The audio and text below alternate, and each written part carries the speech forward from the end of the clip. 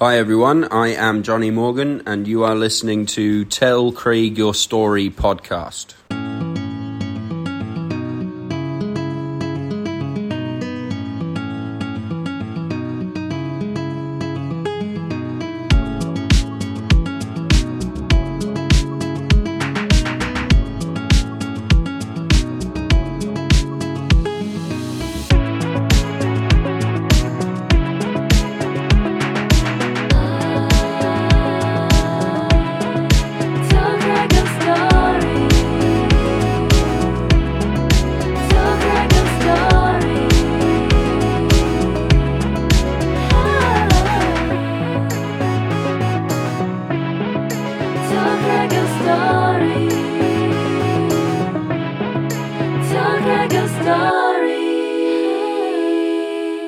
Hello everyone, Craig here. Welcome to another edition of the podcast, Tell Craig Your Story. Today we'll be speaking to Jonny Morgan. Now Jonny was born in Sussex, England. He spent some time in Wales and Scotland, but is now residing in Shanghai, China. Now Jonny has opened up his new business called Oxford English. Now Jonny is helping students from all over China prepare for their exams, preparing for university, and also preparing them for moving to England in the future. Now, Jonny's social media in China have become very, very popular. He currently has 85,000 followers. Now, me and Jonny met through work, and he was the academic coordinator, but also during this time, he was studying for his master's at Oxford University, and he graduated at the end of last year. Now, we also talk about his rugby union schoolboy career, but we also talk about his passion for education and for helping people. Today's sponsor for the podcast is Will's Tailor Shop. Now, Mr. Zhao created Will's Tailor Shop with the goal of it becoming an unrivaled high-end tailor-made brand. The brand adheres to the artisan spirit and stitches each piece with excellence. A selection of exclusive fabrics created from the world's rarest fibers to meet the high-end occasions in all fields. Will's Tailor Shop owns 6 stores with the footprint in Shanghai, Suzhou, and Tianjin. The flagship is located on Hunan Road, Shihui District in Shanghai. And best to speak to Janet. And if you mention Tell Craig Your Story podcast, you'll get a special discount off your first suit. But before we go, please go to our website. We're at Podbean. Tell Craig Your Story at podbean.com. We have a link tree which tells you where Tell Craig Your Story podcast is streaming. We're on all the major streaming services. Google Podcast, Apple iTunes, Spotify. We're on all the social medias, Facebook, Instagram, and Twitter. If you want to request someone to come onto the podcast, please send through me an email. We also have VK for our Russian listeners and WeChat for our Chinese listeners, at Tell Craig Your Story. Alright, here we go. This is my chat with Jonny Morgan on Tell Craig Your Story podcast.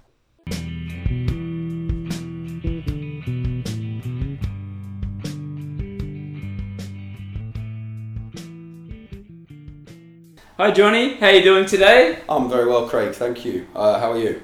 I'm doing very, very good. See you. We're in the Jonny Castle here in central Shanghai. How is it now, the new place? I love my Very new nice. home. We moved in June, right after the lockdown finished. Lockdown finished, we got our skates on and moved, and it was a very good decision. Very good. It's a very beautiful home. Upstairs too. I'm very satisfied, yes. The outlook. Whew. Yes, we've got a Beautiful. great roof, great area, great restaurants nearby, and lots of fresh air as well. Yeah. Balcony and roof, which means that if there is another lockdown at any point, I can cope. Survive. The fresh air is the important thing for me. Yes. Yeah, that's where we are. And straight up, breaking news, the monarchy has changed. Your Prime Minister has changed. Yeah, very tragic sort of news. But where were you when you found out all this news? Well, firstly, yeah, it is very tragic. I was honestly quite upset, even though she was 96 years old, the Queen. I had a moment in my office. I was sitting in my office, actually, when I got a message from my father saying, whatever's happening with the Queen doesn't look good. That's what he said. And I hadn't been paying attention to the news. My VPN wasn't on. and I loaded it, and I noticed, all of the prime ministers and former prime ministers were sort of making official statements, and I think it was quite predictable quite quickly what was going to happen. So I was set for that, and that was 2 nights ago, and I was really tired. Actually, I think the Queen died maybe about 4 o'clock in the afternoon in the UK, which is 11 o'clock here, but I think I might have gone to sleep by the time it happened. I woke up in the morning and checked immediately. Yeah. And I saw that she'd gone, and my girlfriend was still sleeping, but even though it was 6:30 a.m, I felt like I had to whisper over to her, the Queen is dead. Very historic and very sad. I spoke to my father yesterday on the phone, and my dad is 63, and he told me she became Queen 7 years before I was born. Yeah. So if you're looking at me for any guidance about what's going to happen or how to feel or what to do, I've got no clue. Yeah. So it's a strange feeling, because it's like the Queen has been just a sort of permanent feature. Like the Rock, right? Yeah, permanent unifying feature throughout all our lives. And she has this kind of perception where she's almost immortal, but obviously she isn't. And this happening in the same week as the Prime Minister changing. Yes.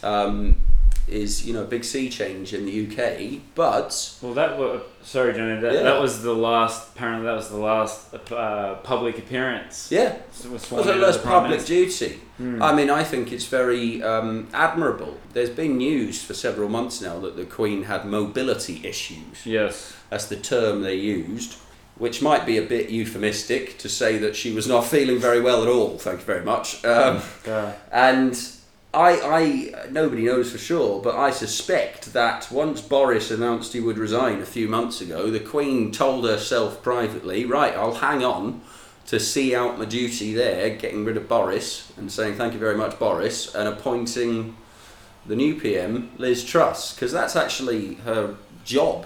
Yeah. It's the monarch's job to formally appoint a PM, and then once she'd done that, said hello, Liz Truss, she hung up her boots and said, right, that's my game finished, pass the baton. Well, I think that's very admirable. Well, I heard that when all the family were all flying in, yes, you knew that was something. Yeah, I think it's one of those things where, especially given the status of the monarch, the palace and the institution around them wouldn't be making those kind of announcements unless they were fairly sure that something very significant was happening. So they kind of like prepare people in advance. But also, I was thinking that, the UK has had a new monarch and a new prime minister all in 1 week, and very seamless, lots of goodwill and so on, with any kind of uprising or disturbance, and I think that's a very good quality of the UK as well. We just keep plodding along, keep calm and carry on. And then this morning the news has turned a bit more to King Charles. Yes. He made a speech. I think I've said it 3 or 4 times already, still Prince Charles, and then I go, King Charles. He's King Charles III. Yeah. I'm quite hot on kings and queens. When I was a kid, actually, when I was 7 years old, I could do it much better. I used to be able to sort of name all the kings and queens of England in order with their dates. I think I'd be quite good now, but I don't think I'd get everything absolutely right. But King Charles is the third Charles, and the first Charles and the second Charles was in the 1600s. Charles I was about 1625 to 1649, and he's the only one who got executed. He got his head chopped off by Parliament, and started the English Civil War. And then his son, Charles II, who was about 20 years later, came back and was the first king after the Civil War. But that's the most recent Charles. And now we have to wait 350 years to have another Charles. There he is, King Chuck. King Chaz. He's also, I'm a bit of a history buff, he's also the oldest person to ever become the king. Yes, I think he's in his mid-70s. Yeah, that could be an issue as well. Well, yeah, I think he's still got his head screwed on now. Yeah. I think the Queen was pretty nimble in the mind right up until the last. Yes. I imagine, if we're looking at the Queen dying at 96, I imagine we're probably looking at about 20 years of King Charles. Yeah. That'd be my guess. But yeah, I mean, even to say "God Save the King" or sing the national anthem "God Save Our Gracious King" sounds weird. Yeah, it does. Yeah. Yeah, it's going to be the World Cup this in a couple of months, and England will be singing the anthem. And I bet some of those football players, they forget it. They sing "God Save the Queen." A very historical and memorable week, I think. Absolutely. In the same way that we all remember where we were when 9/11 happened or something, I'll probably always remember where I was when Queen Elizabeth died. Well, they were showing all the greatest achievements, and they showed Diana, and it was like, I remember when Princess Diana I remember that as passed away as well. I was still a child, but yes, and that was 25 years ago, almost exactly. Almost exactly. And they said that he's been married to Camilla Parker Bowles for 17 years. Yeah, I remember that as well. That happened the same time as the Pope died. Yeah. I remember I think I was in Germany for some reason. I remember the Pope died and they changed Pope, and Charles got married to Camilla basically on the same day or the same week. Yeah. And I remember thinking that was pretty historical as well. But it's so they're just so reliable. Well, a very permanent feature. Yeah. I was chatting with some people. I was chatting with some Americans yesterday, and America's a great place, but America's been quite divisive recently. Trump and some of these progressives and so on. It's relatively divisive in America now, and I think that having a queen who doesn't involve herself with politics but acts as a kind of unifying feature sort of stops UK politics and UK culture from becoming too divisive. There's different political parties in the UK and they squabble, but for example, when the Queen dies, they all sort of come together, and I think that's the sort of unifying kind of role that she plays, and I think it stops everything from becoming too extreme. Yes. And she's everybody's third granny as well. Of course. Yeah. I've got two grannies. One of them died about 6 years ago. She was similar age to the Queen, I think, a bit younger, 92, 93. And I've got one who's hanging on, my mother's mother. She's my only last remaining grandparent. She's 91, I think. And the Queen is the other one, I reckon. She's my third granny, and she's just shuffled off. She's left the room. Yeah. She's departed this world. Yeah. So I've got one left. Well, like you said, I hope it's a smooth sort of transaction, because I think in the UK now it'd be crazy over there, lots of mourning, but even Australia, we're a Commonwealth. All our money's got the Queen on we've got the Union Jack on our flag and all that. I think they said she's been to Australia 16 times. Oh, cracking. So, yeah. Lucky lady. Yeah, I was actually reading something the other day where I found it interesting. Like, maybe in Australia more than other countries, there might be a bit of a movement to remove the monarchy, but the article said that maybe now that's a bit more likely, because maybe the Australians not everyone likes the monarchy, but everyone loved the Queen. So everyone was happy to put up with the Queen. Whereas now it's Charles, and there might be another bit of a movement. I mean, I'm not Australian, so I don't really know the cultural background. We voted for Republican, and we voted to change our flag, but neither of them won. Oh, yeah.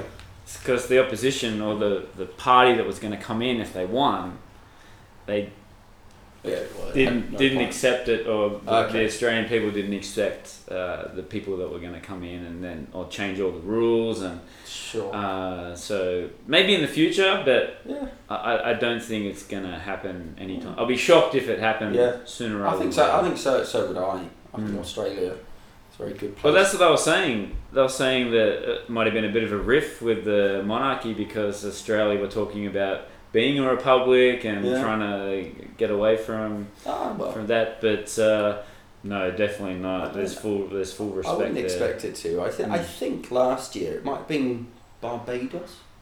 It sort of announced its intentions to become a republic and so on.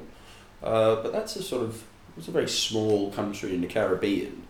I think Australia would be a sort of a very big economy and so on. I think it would be a bit more of a historical event, and maybe a bit of a slower process. Let's see. I'm always interested to ask Jonny, we're all here in China, the people that I've met Why China?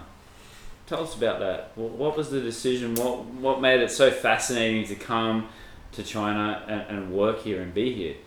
Anyone that has lived in a China, I think, from a foreign country, has some sort of story. Sure. How you got there? Why did you come here? Sure. I think I'm quite influenced by my parents. When my parents were in their 20s and until their mid-30s, they travelled and taught in several different countries. So I kind of grew up with the expectation that I would spend quite a lot of time abroad and probably in education. So that's one thing. I think I sort of always predicted travelling and working quite a lot at this age. And the other thing was I had been in Spain. I was teaching English in the south of Spain in a beautiful small town near Sevilla. And I was getting into my career, mid-20s, and I was really enjoying teaching teaching English and learning Spanish and living in a foreign country. And, I started to sort of figure out what I want to do with my career. And although I loved Spain, I think I had the reflection that Spain was not necessarily a country to build your career in. Possibly not too many long-term growth opportunities. I think I could have stayed there teaching English for 10 and 15 years and been very happy. But I don't think that I necessarily would have sort of risen through the ranks and become a sort of more senior person in any kind of organisation. I thought career opportunities were relatively limited in Spain. Why is that? Well, I think especially that region of Spain, the south of Spain in Andalusia, is probably still quite affected by the financial crash in 2008. Right. Yeah. It's a relatively poor region of Spain. And also I think it's a slightly, especially with the English language market there, it's possibly a bit of a sort of retiree destination. There were certainly lots of young teachers, but there were also lots of teachers who were in their 60s and semi-retired, and they wanted the quiet life by the beach with a bit of teaching. Right. And therefore, like a lot of the industry was sort of set up in that way a bit. And, also I might be wrong, I was in my mid-20s when I was reflecting on this. And although I lived in Spain, I don't count myself to be a Spanish expert or anything. I might have read the situation wrong. But I think I've always been, you asked me why China. I think I've always been motivated to sort of move on up and explore more and become a better person and have more responsibilities. And rightly or wrongly, I think I decided that Spain at that time was not the right option. But while I was in Spain, I learned Spanish. My Spanish is not perfect, but it's very operable. I can certainly function in Spanish very well. And I really enjoyed that because I'd learned languages in school, but they'd kind of gone in my head and then fallen out again. But sort of being in the mix of another language and having to use it every day was very good. And I became quite attached to that as well, not just living in foreign countries, but also foreign cultures as well. And I think that when I was reflecting about, is Spain going to offer me the kind of sort of career and personal development opportunities that I might be interested in, and I thought possibly not. I maybe thought that China would be a very good option as a sort of rapidly growing economy and rapidly growing business market, largest population in the world. And it seemed, I've always been quite attached to the idea of jumping in the deep end. Do you know what I mean? Yes. Like, putting yourself almost in the most uncomfortable position you could be in to see how you do. China and the UK, are not totally alien to one another, but just about as different as you could really be in terms of culture, language, society, possibly with the exception of Japan.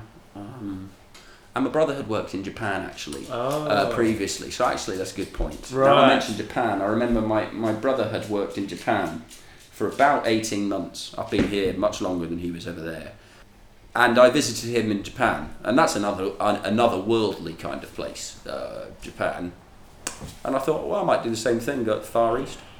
Yeah, right. I chose China, Beijing originally. And for you to at the start of living in China? Was it a big sort of, because you've done so much travelling, was it a shock to the system to adapt? Yeah, but I think I thrive a little bit in the sort of deep end, like I say. I say, in a way, I feel most comfortable. It certainly was shocking insofar as when I first moved to Beijing, I only worked in Beijing for one school year before I came to Shanghai. Probably up until Christmas of that first year, my job completely was my life. I lived 5 minutes from school. I made friends a bit with some of the people I worked with. I'm still friends there now, and everything kind of revolved around the school. I didn't know where to go, didn't know what to do to explore in Beijing. I kept it narrow. Yes. And that, I would say that process took quite a long time to sort of, start to have a bit of my own life. I think that's quite common for people who move here. Yeah. If people move here for the first time, Yeah. Maybe their first 6 months are very sort of attached to their work and the people they meet at work. And then this year for you, Jonny, has been ticking off some major goals in your career. Sure. So tell us a little bit of a review for this year, 2022. Well, I mean, put simply, in 2022, I've started an online business, which is very much platform focused now, but in due course will develop into sort of fully licensed business, possibly registered in China. I already own a business that's registered in the UK, and I'm going to connect those dots a bit. And I do what I suppose you could describe as educational consultancy. Right.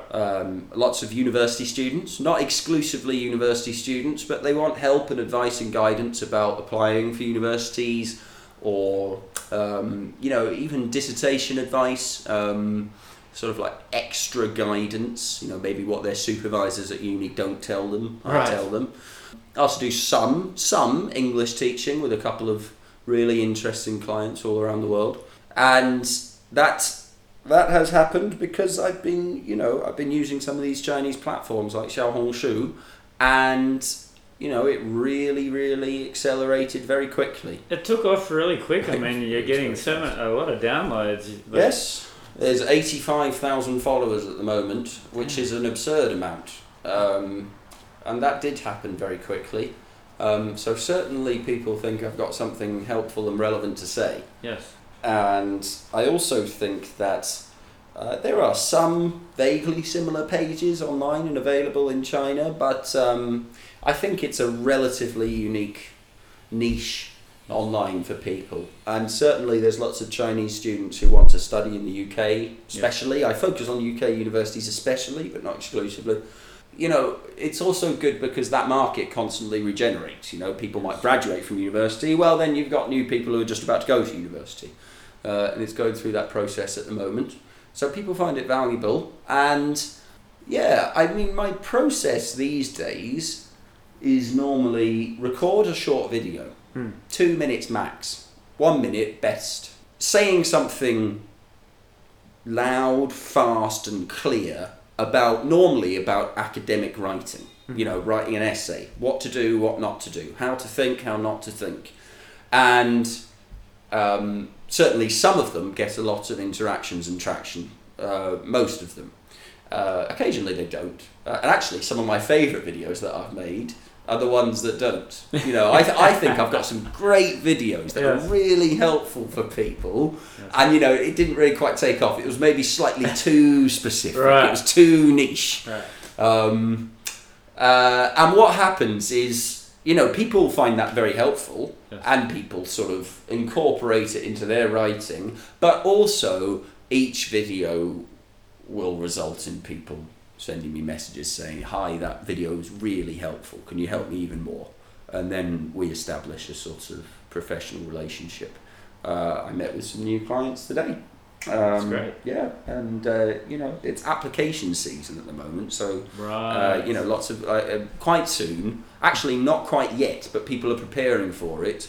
Lots of British universities are opening their applications for this time next year, to join a university in the UK. So I was going to say, does it go through phases of growth for your business? Like, is it up and down? Like, okay, exams are coming soon. Okay, Sure. you get an influx of kids. Sure, I'm still figuring that out a little bit. I think it's relatively predictable. I think that there was a lot of growth in my page and presence online in about March and April and May for two reasons. One of them was the Shanghai lockdown, which meant that everybody was stuck at home, and if they had essays, well, I'm going to use this time to write my essay. Yes. And I think that was a sort of blessing in disguise for me.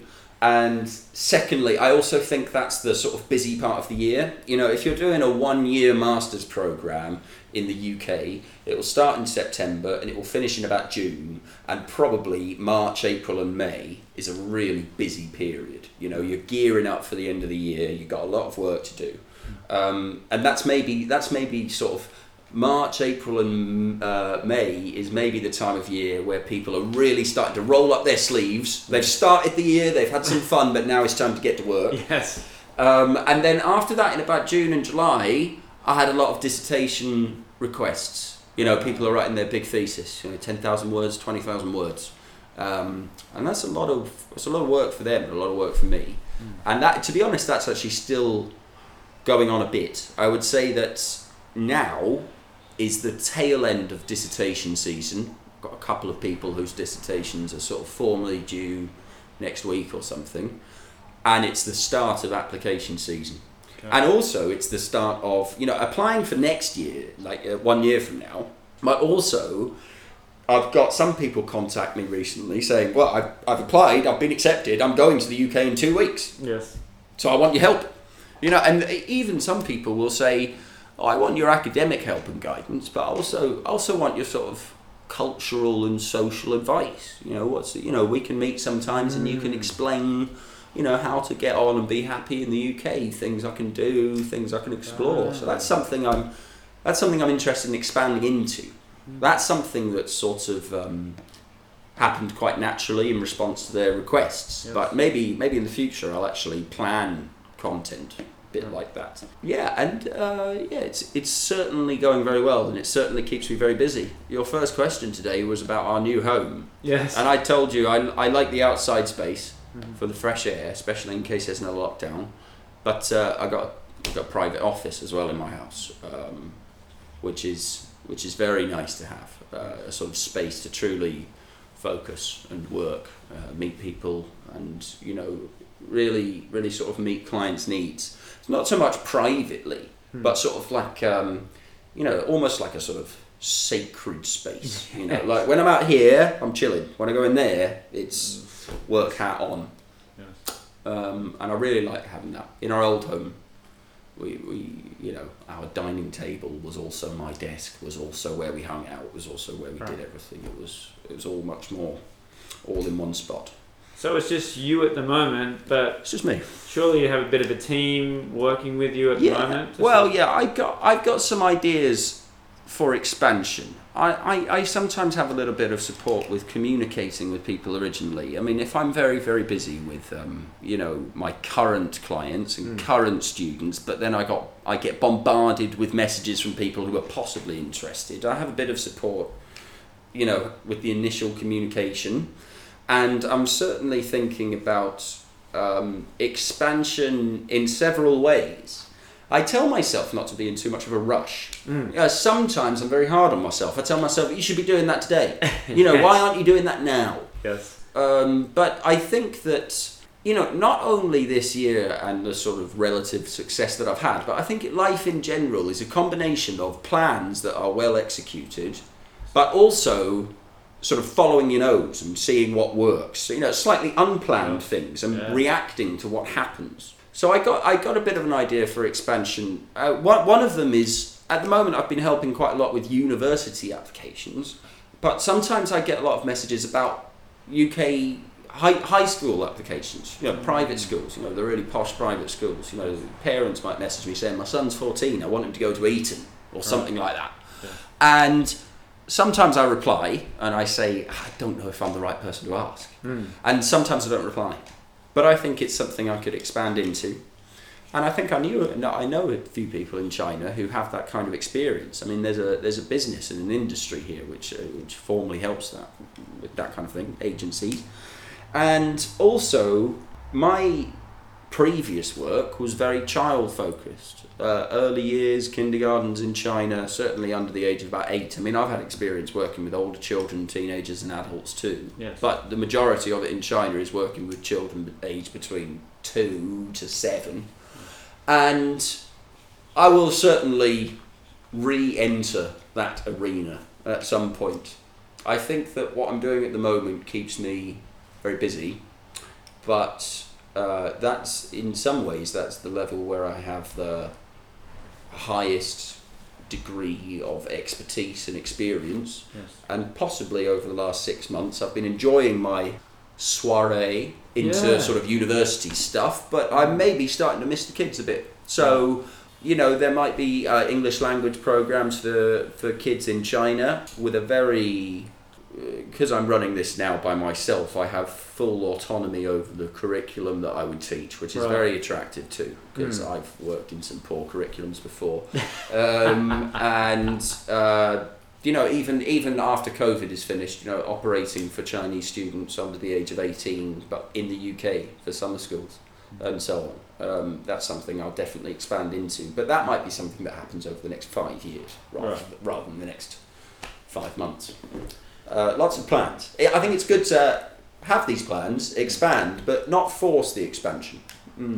And also last year, another major milestone, and that's when I met you for the first time, was that you were studying for your Masters. I was. In education at Oxford University. Yes. Now, of all the credits you could get anywhere in the world in terms of university for what your business is now, it's a great advantage. That's certainly true. So tell us about how you balanced work and study. I mean, honestly, I saw you sometimes. Not hugely effectively, a lot of the time. Yeah.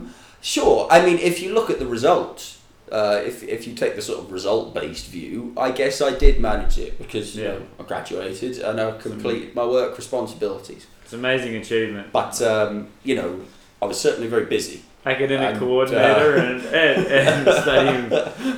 I was certainly very busy. And, it certainly... I mean, that was actually a 2-year programme, especially because I was working professionally in China at the same time. And, working full-time in a kindergarten, no less. So... I was at that course that I was doing was teacher education and educational leadership. So the teacher education aspect is kind of educating educators, teaching teachers. Yes. Teaching teachers how to teach. It's quite funny, really. And I was doing that in a school where I certainly had opportunities to spread my wings, but first and foremost, at the same time, I had a class of 20 children.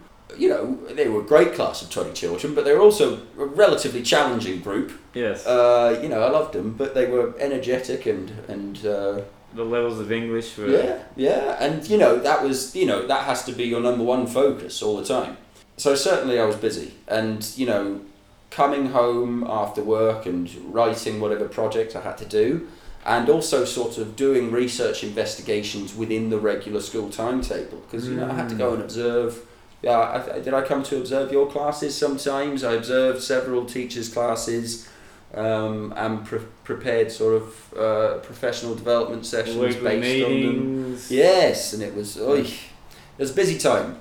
And I'm happy that I'm able to put that into practice now. It's funny how life works. I told you before that, in my opinion, the best plans are a combination of well thought out plans that you see through, but also responding to the situation. Yes. And I think this is a good example, because even when I was doing that course a year ago, I expected the next steps in my life and my career to be a bit more sort of school-based, institution-focused, possibly in the school where we were working, become a manager or a more senior manager and have a sort of level of academic responsibility over a wide number of teachers. Yes. And that happened. It happened for a year, and that's a very good experience, but I perhaps expected that to be the case for 6 or 7 years. Right. But, there's certain situations this year that were mostly unpredictable, have sort of shifted my focus. But I end up doing the same kind of thing in a different arena. Because those kind of skills that you learn at a place like Oxford, but also at university in general, are transferable. You know, they're not institution specific. If I had learned those things properly, it wouldn't only be applicable in our school. I can transfer them to different schools and different businesses and my own business and still be successful and so on. So that certainly was a very busy time, and I'm happy it's over. Yes. To be honest. And now look at you now with the new business, much more flexible with your time. Oh yeah, it's lovely. Yeah. It's lovely. I mean, I work from home in my office. Yes. And that's lovely. Where we used to work together is out in Pudong. Yes. And, you know, from where I lived, it's, you're leaving the house at 6:30 every morning to get there on time. These days, the car, if the car's quick, it might take 35 minutes, but if the car's slow, it might take an hour. Whereas now, my commute is 5 metres from there to over there, which is nice. Yes. And it's also nice because I live with my girlfriend, and she sleeps. She likes sleeping in the morning. She sleeps in, so I get a lot of work done by the time she wakes up. The time is my own. It's good. It means that I can control what I do and when I do it. On the other hand, it sometimes means that I've got a very busy schedule during the weekend. Sometimes. Clients might have deadlines on a Monday morning at 7 a.m. and, that might mean that I've got to meet with them on Saturdays and Sundays, but, yeah, it's fine. Yeah. The flexibility is nice. You mentioned it earlier about the COVID sort of changing things and, planning around it. So how was it for you? I do believe you were in both of the lockdowns here in China. I was in this one. Right. I wasn't in the first one 2 years ago. Okay. I wasn't. I was on holiday in Thailand when it started because it was Chinese New Year. Right. I went to Phuket in Thailand, which I absolutely love. Yes. And I suppose that possibly it had just about started when I went to Thailand. But while I was in Thailand, the news really swelled. Right. And, schools closed. And I wasn't expected back at school after Chinese New Year. And therefore, for a while, I extended my stay in Thailand. I ended up being in Thailand for about 5 weeks. Right. I really love Thailand, but 5 weeks of sort of luxury holiday, swimming pools and beaches is enough for me. Yeah. I don't quite have that attachment to luxury. Yes. And eventually, I made a decision to go home and see my family. And I did that, and I flew back, and then after I flew back, travel back to the UK became much harder, and all international travel stopped, and I ended up staying there for more than 6 months because Chinese borders were closed. Unforgettable, very memorable and very positive experience. Spending time with my family in a weird circumstance. Spending lots of time with my younger sister as well in our home in Wales. Very enjoyable, but also by the time the Chinese border had opened, for people who already had residence permits and visas and so on, in about August 2020, even though the flights were extremely expensive, I came back quick as pos to start again. And for this one that happened this year, I mean, I ended up going home for both of them. You did, yeah. So what was it like in China and Europe? Well, I didn't mind. I didn't mind. Well, I don't want to describe myself as antisocial because that sounds negative, but I'm perfectly happy on my own. Yes. I can fill my time reading books and so on. And also, it coincided quite a lot with me starting to get quite a lot of traction online. So I had a bit of a distraction. I rolled up my sleeves and kept doing that, and that was successful. And also, like I said before, our new house has got 2 areas of outside space. Our old home was much smaller and much more simple, but we had a shared roof. The 2 other apartments next door, we had a shared roof. And the weather was nice. So, you can break up your day a little bit. You can work in the morning, read your book on the roof, have a little sleep, wake up in the afternoon, do a bit more work, and hey presto. I don't know. It didn't bother me that much. It didn't bother me. I think maybe my girlfriend sort of missed her friends more. Yes. And missed, even like going to work and seeing colleagues and so on. Having that sort of daily interaction, daily routine more. I think she really needed that more for her sort of happiness and so on. Whereas I think I was a bit more adaptable. And maybe the one thing we struggled with in our lockdown was our house was a bit smaller. Right. Not much space.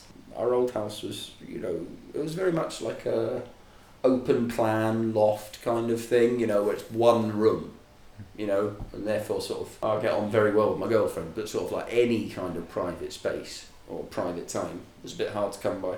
Yeah. And our new home here is a bit better for that. Yeah. Absolutely. Yes, I didn't mind it. I read a lot as well. Yeah, that's good. Taking advantage of this time, just don't just sit there and just... Well, I think in life you've got to make the most of the situation you dealt. The cards you dealt. I'm just like planning for...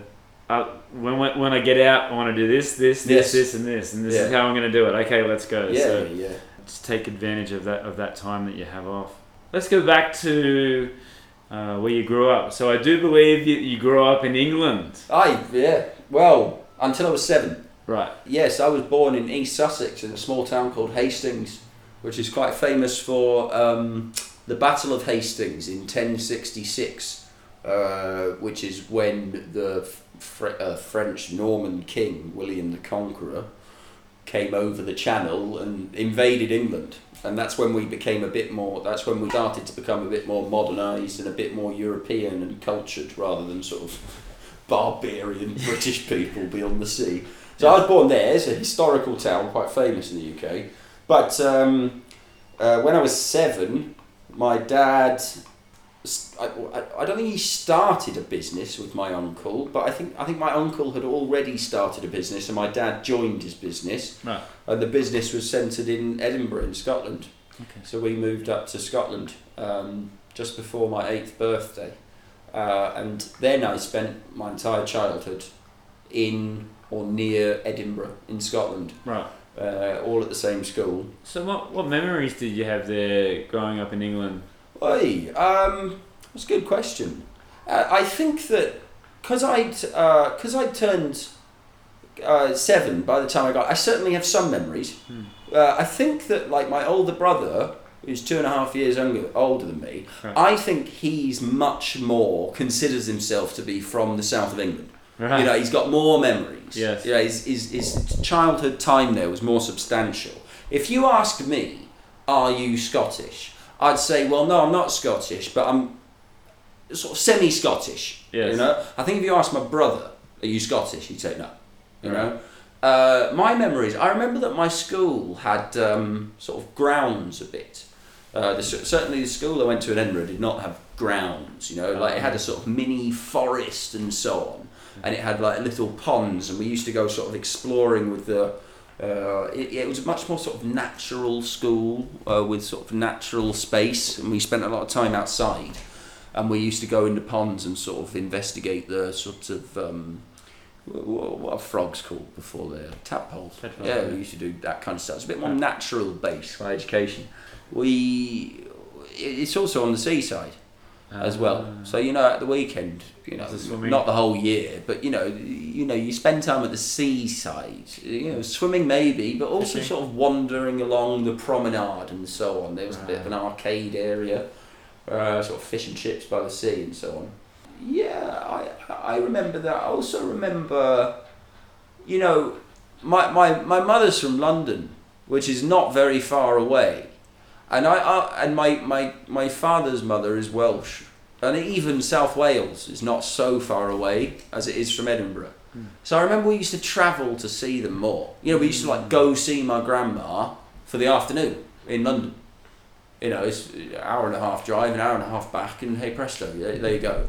Whereas when we moved to Scotland, it's more like a 400-mile distance. Right. I think we didn't. I think we didn't do that so much. So I remember every Christmas time when my Welsh granny was still around, my dad would get in the car in Hastings and we'd drive to South Wales and pick her up and bring her back again.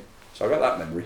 Yeah. But I suppose most of my memories are really from Edinburgh. I would describe myself as, I'm not Scottish, but I've probably got more memories of Scotland. So it's sort of semi-Scottish in a way. Right. Very different there. My school was much more formal. You know, ties up to 11 and stuff. And what did your mum and dad do? Were they involved in education, like your own as well? Oh yeah, I mean, I'd say that my dad and my career is very similar to the extent where I think I'm sort of like a modelled adaptation of my dad. He was older than me when he started his business. Right. He was in his late 30s. It's summer schools originally for more European students, Italians especially. You know, learning English during the summer for 6 weeks, 6-week intensive course learning English in London, Edinburgh. Right. And I think it expanded to be like all year. And I think maybe originally it was for under 18s, but after a while it became for adults as well. And so I've got a vision that's sort of relatively similar to what he did, but with a sort of Chinese focus. So very, very education based. And my mother was an English teacher. Actually, for a while, my mother worked for my father.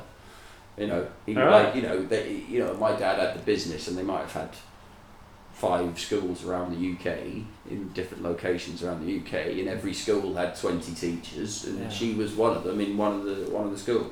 Did you feel sort of like pressured when you went to school to sort of please your father? Your father was very academic. No, not at all. My dad isn't academic, not really. I mean, he's very well read. He reads all the time, but it's very self-initiated. I mean, my dad went to university in Reading, so, he's certainly educated and qualified, but my dad, far more than my mum, is from a really simple South Wales mining village. Right. If you go back on my dad's side a couple of generations, what you've got is a couple of miners who were dying at the age of 35, right. And no academic pressure from him, not really, in the calmest kind of, so long as you're not failing kind of way. He was quite attached. My dad wasn't necessarily around all the time. Running a business with lots of clients and organisations in Spain, Italy, Germany. He went to Italy twice a month for 4 days. He's off and away, bringing in the bacon. Yes. And my mum, she was very hands off as well. I was actually chatting with my mum about this the other day, about sort of, maybe Chinese parents, the typical Chinese parents sort of academic oversight versus what I experienced back home. And I think that really my parents cared about if I was happy, basically doing fine at school, had friends, and I also think my parents are relatively laissez-faire and relaxed about these things, almost like they don't take childhood too seriously. My dad might say things, he might have said things to me before that were a bit like, if you're still acting that way when you're 25, maybe I'll tell you to pull your socks up, But I think he had quite a sort of relaxed attitude, when I was 15. I have that now. It's actually a really interesting question, especially because you and I have been teaching, young Chinese kids, 5 years old and so on. I was going to ask this question, compare it to the Chinese kids. You do sometimes get parents who, they're very loving parents, and they're very invested in their kids' future, and they're certainly part of the Chinese culture, where, they might ask relatively intense questions. About, how's he doing? How's his reading level? What's his reading level at now? What's his maths like? Can he do the 9 times table? And I'll say, I've said this to a few quite intense Chinese parents before. I say, listen, my opinion is that you should stop trying to have a perfect 5-year-old. Yes. Because in my experience, even people I know and went to school with, people who are perfect when they are 5 years old are rarely perfect when they are 25 years old. They sort of peak very early in life. They win maths awards and spelling competitions when they're 9 years old and so on, and then for sort of slightly for the rest of their life they're a bit downhill, to be honest. Yeah. And I tell parents, what you're aiming for is, you're not aiming for a perfect 5-year-old. What you're aiming for is providing a really good childhood that helps to create a perfect 25-year-old. Bit of like a burnout, right? You should assess your child when you're 25. Yeah. He's finished university. He finished university a couple of years ago. his education, not just his education in terms of learning subjects and so on, but also sort of like getting to grips with adulthood and, you know, finding his own way in the world, is just about finishing. What's his status? All right, he's doing mostly well. I think that's what you're aiming for here. So I think my parents provided that, and they were not too serious. Well, speaking of young kids, what's your opinion on homework then? On who? Homework. Homework. For kids in kindergarten, no homework. First of all, I would basically say borderline no homework, and any homework that does take place should be relatively creatively focused, collaborative with parents, you know. Totally agree. Singing projects, painting projects, and occasional ones as well. I think academic homework for 4-year-olds is wrong. Actually, it's pretty clear it's wrong. Whether it's reading assignments, writing is probably, especially for boys, the last stage of literacy to really start to develop. And I think it can be really negative for young children if they're forced to write too much too early. Yeah. And also, I think that when it comes to homework, just as much as the kids, you need to consider the parents.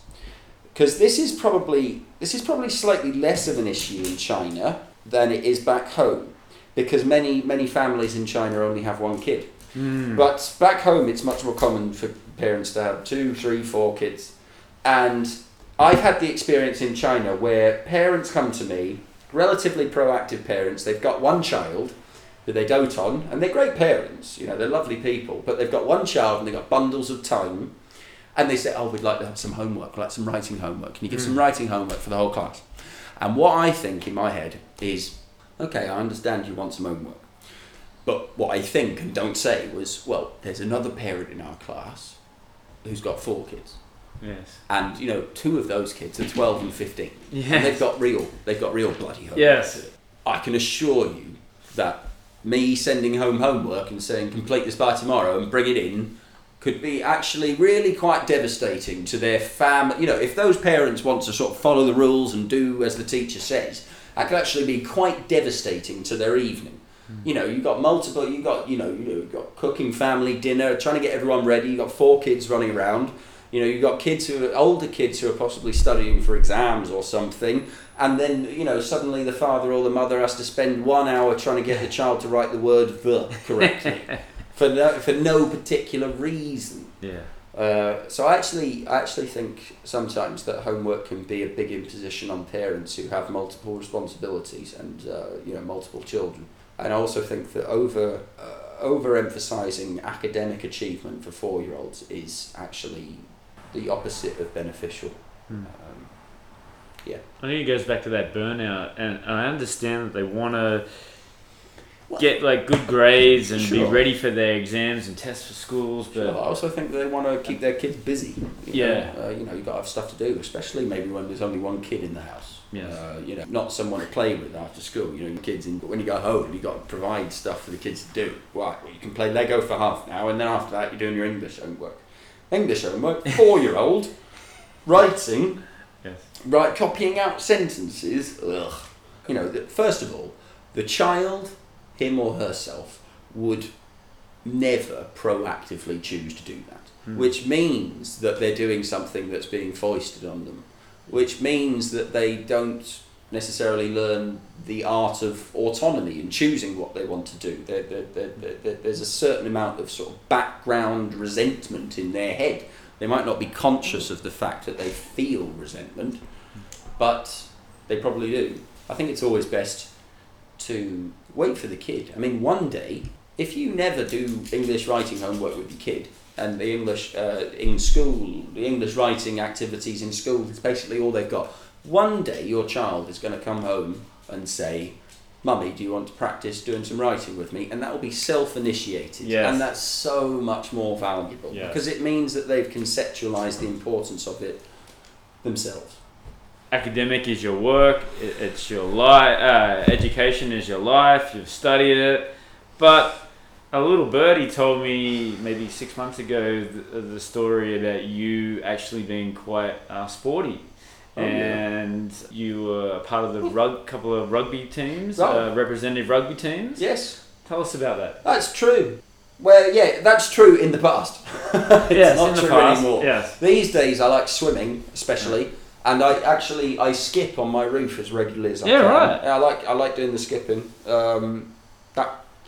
That's part of my morning routine. I'll have a coffee, I'll go on the roof and skip 50 times, and that's how I sort of function. But I haven't done it in more than 10 years now, because it was mainly in high school. But certainly in high school, I was in the first 15 rugby team. Even you know, some of the boys, they were in the first 15 in their last year of high school. But me and a couple of other boys, I'm trying to remember their names. There was a boy called Jack Hannay who was very good. Ross McPhail was very good, very Scottish name, Ross McPhail. And there was a guy called Alex Haggett who I was quite good friends with. He was very good as well. That bunch of us, we were in the first 15 rugby team, sort of even in our third last year of high school. You know, we were 15, but we were playing against some of the others we were playing with were 18, and we did that. You know, we did that 3 times a week training, and we had matches every Saturday morning. And our team and our school team was very good. In my 3 years in the first 15, every year we reached the final of the Scottish Cup, which was played in Murrayfield, which is the international stadium in Scotland, where Scotland national team play their matches. Yeah. And the first year we won, and I was in the team, I was in the squad, but I might have come off the bench on that day. I was 15 years old, but we won. And the second year we lost, and the third year we won. And you know, that's a really big feeling. You know, I mean, the stadium wasn't full. I think it holds 70,000 people. Yeah. I think on that day maybe 20,000 people Even were there. still, 20,000. It's still a pretty good feeling. And yeah, I also had some interactions a little bit with some of the Scottish youth teams. I remember when I was about 16 or 17, I was actually chosen to go to a sort of Scotland national youth camp during the summer. Believe it or not, Scottish summer. That camp was called off for bad weather. It was called off for bad weather. It was supposed to be sort of camping in it, like sort of ever so slightly army style. And I think it might have been called off for bad weather. But I was very proud of that. I was also proud of that as well because, you know, I went to the kind of school, you know, I was English in Scotland. And, you know, Scotland's a great country. You know, some people want to be independent, but I think that's grown more and more in the last 10 years. And I think it's not absolutely straightforward to be an English person living in Scotland. You do get sort of undercurrents of things quite regularly, just sort of comments all the time. English bastard kind of thing. So yes. I always felt a bit like an outside, you know, not in a miserable kind of way. I also went to Argentina and Chile on a tour. With that kind of group. Yeah, right. And that was amazing. I was so young when that happened. I think my 17th birthday was when I was there. But I mean, that's just an incredible experience when you're that young. I think our club and, you know, that organisation had done previous tours, but maybe to Australia and South Africa and New Zealand, you know, English-speaking countries. Yes. I think our group was the first time. I mean, Argentina now, a big rugby team. You know, they beat the All Blacks a couple of weeks ago. It's amazing. It's incredible. But I think maybe, you know, when was this? It was about 13 years ago. Maybe then Argentinian rugby was still quite nascent, you know, still growing. And we were one of the first groups to go there. And I mean, incredible. I mean, I was so young that in some ways it's hard to remember it in detail. Yeah. But we flew to Chile first and we played a couple of teams in Chile, you know, with the Andes in the background. You know, Chile really is long and thin, you know, the mountains are always there wherever you go. You know, under these mountains, you know, the rugby pitches. And we were only in Chile for about 5 days, but we were in Argentina for about 3 weeks. And we went to, I remember the names of the cities. It was Cordoba. There's another city in Spain called Cordoba, which is very beautiful. But we went to Argentina in Cordoba. And Mendoza is the name of another city. And Buenos Aires. And, you know, we travelled around in the bus. Actually, when we went from Chile to Argentina, we flew from Santiago to, I guess, Cordoba in Argentina. It's a very short flight through the mountains. That's what it is. And the operable word there is through the mountains, not over the mountains. I remember that. It was about a 40-minute flight. We're going outside of the plane window, above you, was the mountains. You know, you're flying through the ridges, you're flying through the valley. Now, that was very unforgettable. I also remember about Argentina, the steak. I mean, they eat steak. They eat steak for breakfast, lunch and dinner. You know. Oh yeah. Yes. Okay. In Buenos Aires. Yeah. And we took I think we took a bus so from many steakhouses. Yes. Yes. I think we took a bus from Mendoza to Buenos Aires, and I think it was 400 miles. And I think it was just like cows the whole way, just like cows. Like in the UK, you kind of get motorways with sheep at the side of the road. It was the same kind of thing, but just cows everywhere, like millions of cows. I quite like that, you know. I stayed with a few families. Argentina's really interesting. Billeting, kind of that's great. Yeah, like host families, you know. Yeah, that's great. And I think Argentina's a really interesting country because even now, for the Argentine rugby team, you sometimes get players who play for them, but like their name is John Williams and stuff. Because, you know, their great-great-grandfather emigrated to Argentina in the 1880s or something. You know, some of these Argentine families I've played with, I come from quite a normal family. In Argentina, they weren't normal families. You know, they were living in mansions and so on. Yeah, right. So, very, very curious experience. Very, very life-affirming. That was one big trip I did when I was still a teenager. I went to Argentina, and I think a year later, I went to Malawi in Africa. That was amazing. In fact, overall, that was probably better. Actually, I've forgotten one thing about the rugby tour. This is very funny. I broke my collarbone 10 minutes into the first game in Chile. No. I had to go to hospital. And for the rest of that 4-week trip, I was the water boy. Which, I mean, in some ways, I didn't. I was still there. You know, it's better than breaking your collarbone before you go, and you can't go. And it meant I was a bit more touristy, rather than sort of training every day. Did that end up stopping your rugby career? Or no, I think what stopped my rugby career a little bit was really sort of going to university. I think sort of I could have obviously done it at university too, but I think at school I basically had to play rugby. There's the rules, and I think I was quite a big boy. I was quite naturally sporty. I sort of ended up doing it, by default. Whereas I think in university you get a bit more. I was maybe keen to explore a bit, maybe a bit of a different identity. The thing about rugby is it's a great sport, and I really love rugby. But the thing is like the social scene that surrounds rugby is not necessarily my cup of tea. A lot of drinking, a lot of sort of chug mates. Yeah. And I think I had enough of that in high school. And I think I wanted to explore other things. And then during university, I did some other things, maybe focused on academic stuff a bit more. I don't think I miss it so much. I think I don't miss the culture that surrounds it. Yes. But I certainly watch the rugby on TV. And I also think that if I'm certainly not too old to pick up rugby again, but I maybe haven't got very long left to really go through it. But I also think a bit like riding the bike. I think if I jump back into it, I think I'd get the hang of it again very quickly. But a year after Argentina, I went to Malawi. Wow. Which in some ways was probably a more memorable and meaningful trip, because that was more like charity based, and it was actually the philosophy department in my high school organised it. I think that actually Scotland, many countries in Africa have the Church of England as their fully, their state church. But actually, Malawi, there's a film called The Last King of Scotland, which is set in Malawi. I think Malawi is the only African country that has the Scottish Presbyterian Church as its national church. I might not be absolutely correct, maybe historically, maybe not anymore, but I think there's certainly more of a connection between Malawi and the Scottish church and Scottish philosophy and Scottish Enlightenment. I think there's a bit of a long-standing connection there.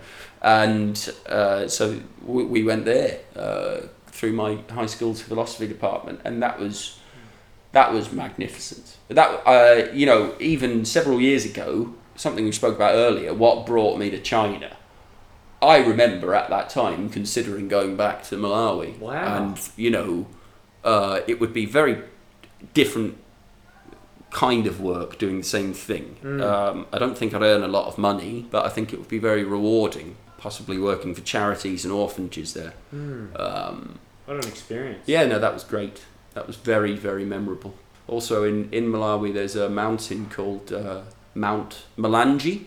I think it's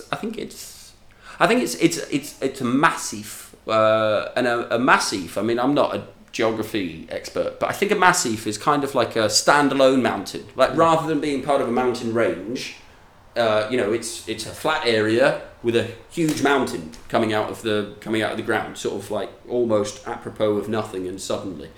And I think Mount Malanje in Malawi is one of the biggest mountains in Africa, but also one of the biggest massifs. So it's very striking. It's very sudden. We went on a 3-day trip, sort of exploring that, and staying in cabins at the summit. It was very cold as well. Very, very cold at the top of the mountain, and eating sort of simple porridge with the porters and so on. That's very memorable. I'll maybe try and do that again one time in my life. I did consider doing that, but I think I decided to bring it full circle with one of your first questions about why China. Yeah. I think that China was appealing because it offered that kind of otherworldly experience, but also with viable career opportunities as well, and self-growth opportunities as well. So lots of travel in my life. What an experience. Yeah. Vinyl, music. That's one of the things that me and you connect with. Certainly. You went to come and see me play, and yes, I have. We're always talking about music and songs, and so what are some of your vinyls? I mean, is it difficult to get now? And what are some of the latest music that you've been listening to? Well, vinyls. I certainly have my vinyl player in my home, a shelf of vinyls in my living room. I listen to them relatively regularly. I think I went through a bit of a vinyl phase. Maybe when I was about university, undergraduate degree, 21 to 23, I bought a lot of vinyls. I think after a while it became a bit expensive for my university budget, and I might have sort of shifted into downloads and also CDs. Back home, I've got a big CD collection. Yes. I was bored. I was a kid in the 90s and 2000s. I've got a big one of them. But I'm mad about music. My favourite band is called The National. I listen to them not every day, but almost every day, and they're my go-to musicians. So for some of the Australian listeners, tell us a little bit about that band. The National? Yeah. Okay, I think The National have 7 or 8 albums. Right. Yes, their most recent one that was released was 3 years ago after I came to China. It was called I Am Easy to Find. It had quite a lot of female backing singers, which was quite a new thing for them. They were clearly exploring a little bit and experimenting, and it was really great. But maybe their first 2 albums were very, very underground and low key, small town band.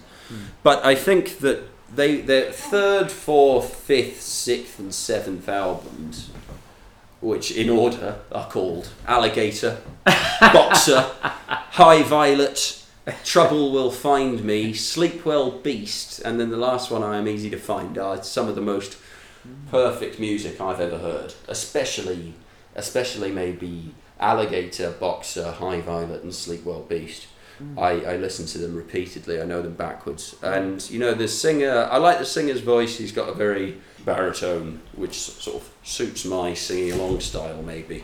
And they're very musically gifted. They've got these identical twin brothers who play guitars. I think they're classically trained musicians as well. Yeah. And the drummer's fantastic. Oh, You'd yes. love him. Yes. You'd love him. The thing that makes The National stand out is the drums in many of their songs. I remember you telling me that. Yeah, it doesn't Got to listen sound to like the drums in this band. Yeah, it doesn't sound like the drums in other bands. And I think it's one of those things where if you took the drums out of their songs would be sort of slow and sort of relatively melancholic sounding.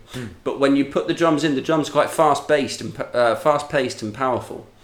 And it gives them a real sort of offbeat energy that makes me tap my feet. So I love them. And then I think the other music that I couldn't live without is Bob Dylan. There might be a week in my life every couple of months where I only listen to Bob Dylan. I get a real Bob Dylan phase. Big fan. But he's very, very idiosyncratic and standalone. Nobody sounds like him, do they? Oh, absolutely. Yep, and actually, talking about The National, I'm quite excited because about 2 weeks ago they released their first new music in 3 years.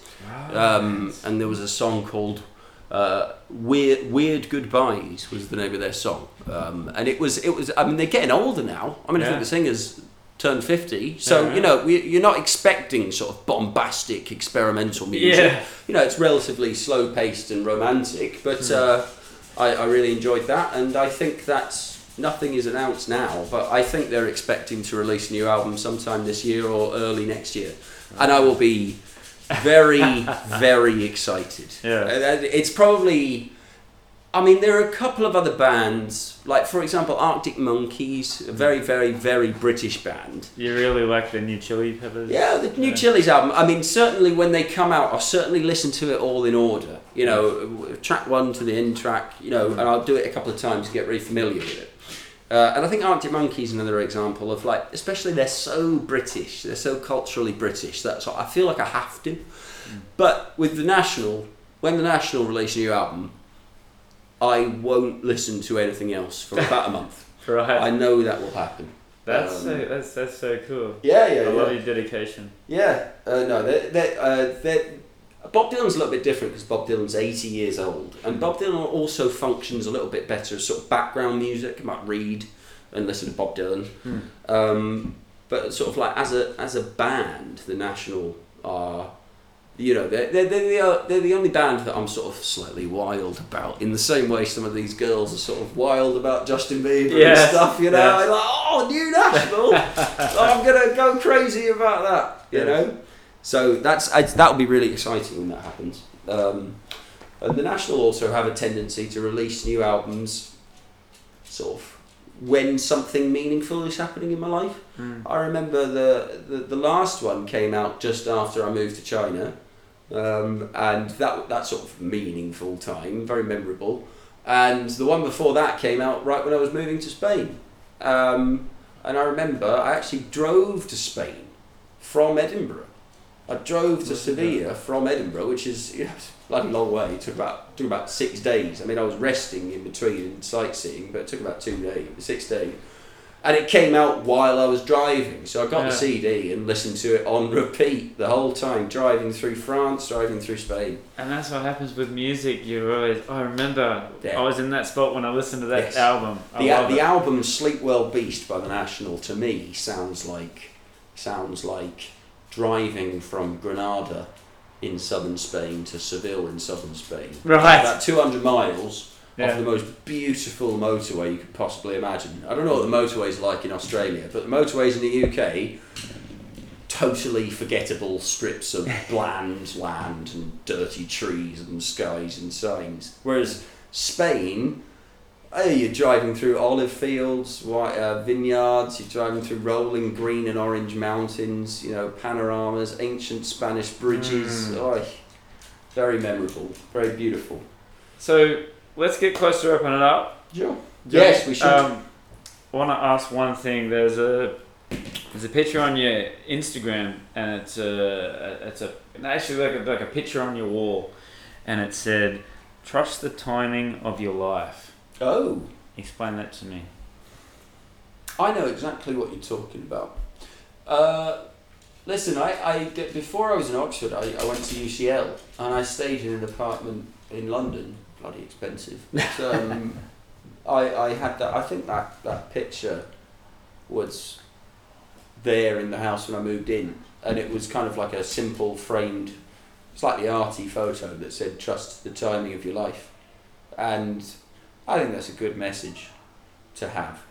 I think I do trust the timing of my life. I mean, I don't read too much into these sort of wall slogans that appear in my life. I can sort of critique it as well, but I think similarly to what I said earlier about having a plan, but also sort of reacting to unexpected things and following your feet and responding to situations and opportunities that arise, taking advantage of changes, whether it's the pandemic, whether it's making the most of the pandemic, or it's a change in your living situation. I've recently moved house, or whether it's moving up in the world, getting a job you want, or getting a relationship you want. Trusting the timing of your life. I think it's a slightly lower level than accepting fate. I don't necessarily believe in fate, but I think that trusting the timing of your life. Something is happening, something is changing, something is developing. Let's follow it. Let's make the most of it. I think that we're a combination of what we plan and what we respond to. Totally agree. Yeah, because you have yourself and you have your plan and you have your vision, and people doubt you, especially when you're, working in large groups, or you're working in a foreign country, or working in an unfamiliar environment. And you're especially part of like a big group. It's easy to sort of not have who you truly are noticed. So I think that recently, especially, I've had the opportunity much more to do this while I've been working by myself and for myself. To tell myself to trust myself, trust my ability, trust my limitations as well, work on the limitations, and trust yourself to respond to situations, and trust yourself to improve, and trust yourself to meet your client expectations. Yes. And, be ambitious. Be ambitious and go for it. Trust yourself. Trust the timing of your life, and trust yourself as well. Well said. Things fall into place. Johnny, where can we find you on social media? And how you can predominantly find me on Xiaohongshu. Certainly if you're interested in English, academic writing in English, British cultural news, you can find me on Xiaohongshu. The handle name is Jonny Oxford, and the Chinese search name, my Chinese name is Mo Zhongxian, and that's certainly where my online business platform is based. Plans to expand into Bilibili, but those are as yet unrealised. That's the primary place, certainly for sort of academic and professional reasons. I'm on Instagram too, but I'm not so much less active. It's less active, and also it's more just sort of private life, and it's also like if I take a nice picture, I take many nice pictures. That's right. But most of the time I forget to put them on Instagram, and I think my name on there is JMSPQR. Right. Yes, SPQR, representing my love of ancient Rome. And tell us about, what does the future hold for you, Johnny? I think the future is a blend of Chinese and UK based educational business, possibly having pretty strong roots in the UK and China, splitting my time. I think now staying in China, especially COVID's a blessing in disguise in some ways. I'll probably stay in China full time for a year or two, but possibly in the future split my time much more, travel much more between the two. And the future, I mean, I can't help but say, fairly tied in with my lovely lady friend too. So she's going to be a big part of it, I think. That's great. I touch wood. And the future will be what we've spoken about today, but seems very bright. Bigger and better and brighter. Yes. Yeah, and in some ways unpredictable. Last question. Who is your greatest inspiration / hero, and why? That's such a good question, and I think if you asked me on different days, I'd give different answers. Yes. At this exact moment in time, I'd be very inclined to say Queen Elizabeth II, just because of her lifetime of work and service and correct moral character. Possibly, if you weren't asking me at this specific moment, I'd give you a Roman emperor. I had this on my list here. I remember you talking about it at that time. Well, yeah, I mean Roman history especially, but ancient history in general is probably my biggest hobby. Yes. My undergraduate degree was in ancient history. Who are your top 2 or 3 then? Top 2 or 3. I mean, even the answers to that question would change. It has to be Augustus in terms of how he changed the world. Yes. I think that Diocletian, well over 200 years after Augustus, is a slightly lesser known but just as influential Roman emperor. Over the last year, I've been much more fascinated in the later Roman emperors. Constantine, certainly very influential. I'd say Augustus and Diocletian definitely, and probably just for the uniqueness, I'd go with Claudius, who was the 4th Roman emperor after Caligula. He was a very unusual man. He was disabled. Nobody quite knows exactly. Polio, I think he had speech impediments. And the interesting thing about him is his family thought nothing of him. He was the black sheep of the family. They didn't bring him out in public. They were a bit embarrassed by him. But the emperor before, Caligula, was mad as a hatter, and because he was mad as a hatter, he basically killed all of the rest of them. But he didn't kill Claudius, because why would you kill Claudius? He's harmless. He's no threat to me. And then when somebody finally got sick of Caligula and killed him, Claudius was the only one of the family left. So they made him emperor. And I think everybody had very low expectations of him. And I think that actually he knocked it out the park. He hit it for 6. Broadly anyway. I think he responded very well to a new situation. So I find Claudius, the disabled emperor, quite inspiring. Motivation, actually. Yeah. It's as we've been speaking about, it's how we respond to the situations we're placed in. Yes. So I think I'd definitely choose Claudius as well. I think that's a good way to finish it off, Johnny. There you go. Be like Claudius. Thank you very much for your time, mate. Thanks for having me, Craig. And been a pleasure. All the best for the future. I really think that your business is going to go places, and I think it's going to get bigger and bigger and better. Hopefully, hopefully I keep helping people. That's what it's all about, And I grow depending on whether they grow, so I've got to help them grow. Yes. Yeah. And I wish you all the best, mate. Yeah, thank you so much, Craig. I wish you the best as well. All right. Thanks. Thank you. Hi, I'm Tony Fair, founder of Victorian Grooming Company. Is your beard feeling dry or the skin underneath itchy? Maybe you'd rather soften and tame your beard instead. Our classic collection of beard oils, balms, and soaps will leave your beard looking, feeling, and smelling amazing. And if you prefer shaving, our pre-shave oils and shave soaps will give you a smooth and razor burn-free shave. Handmade in Edmonton with natural ingredients. Visit victoriangrooming.com.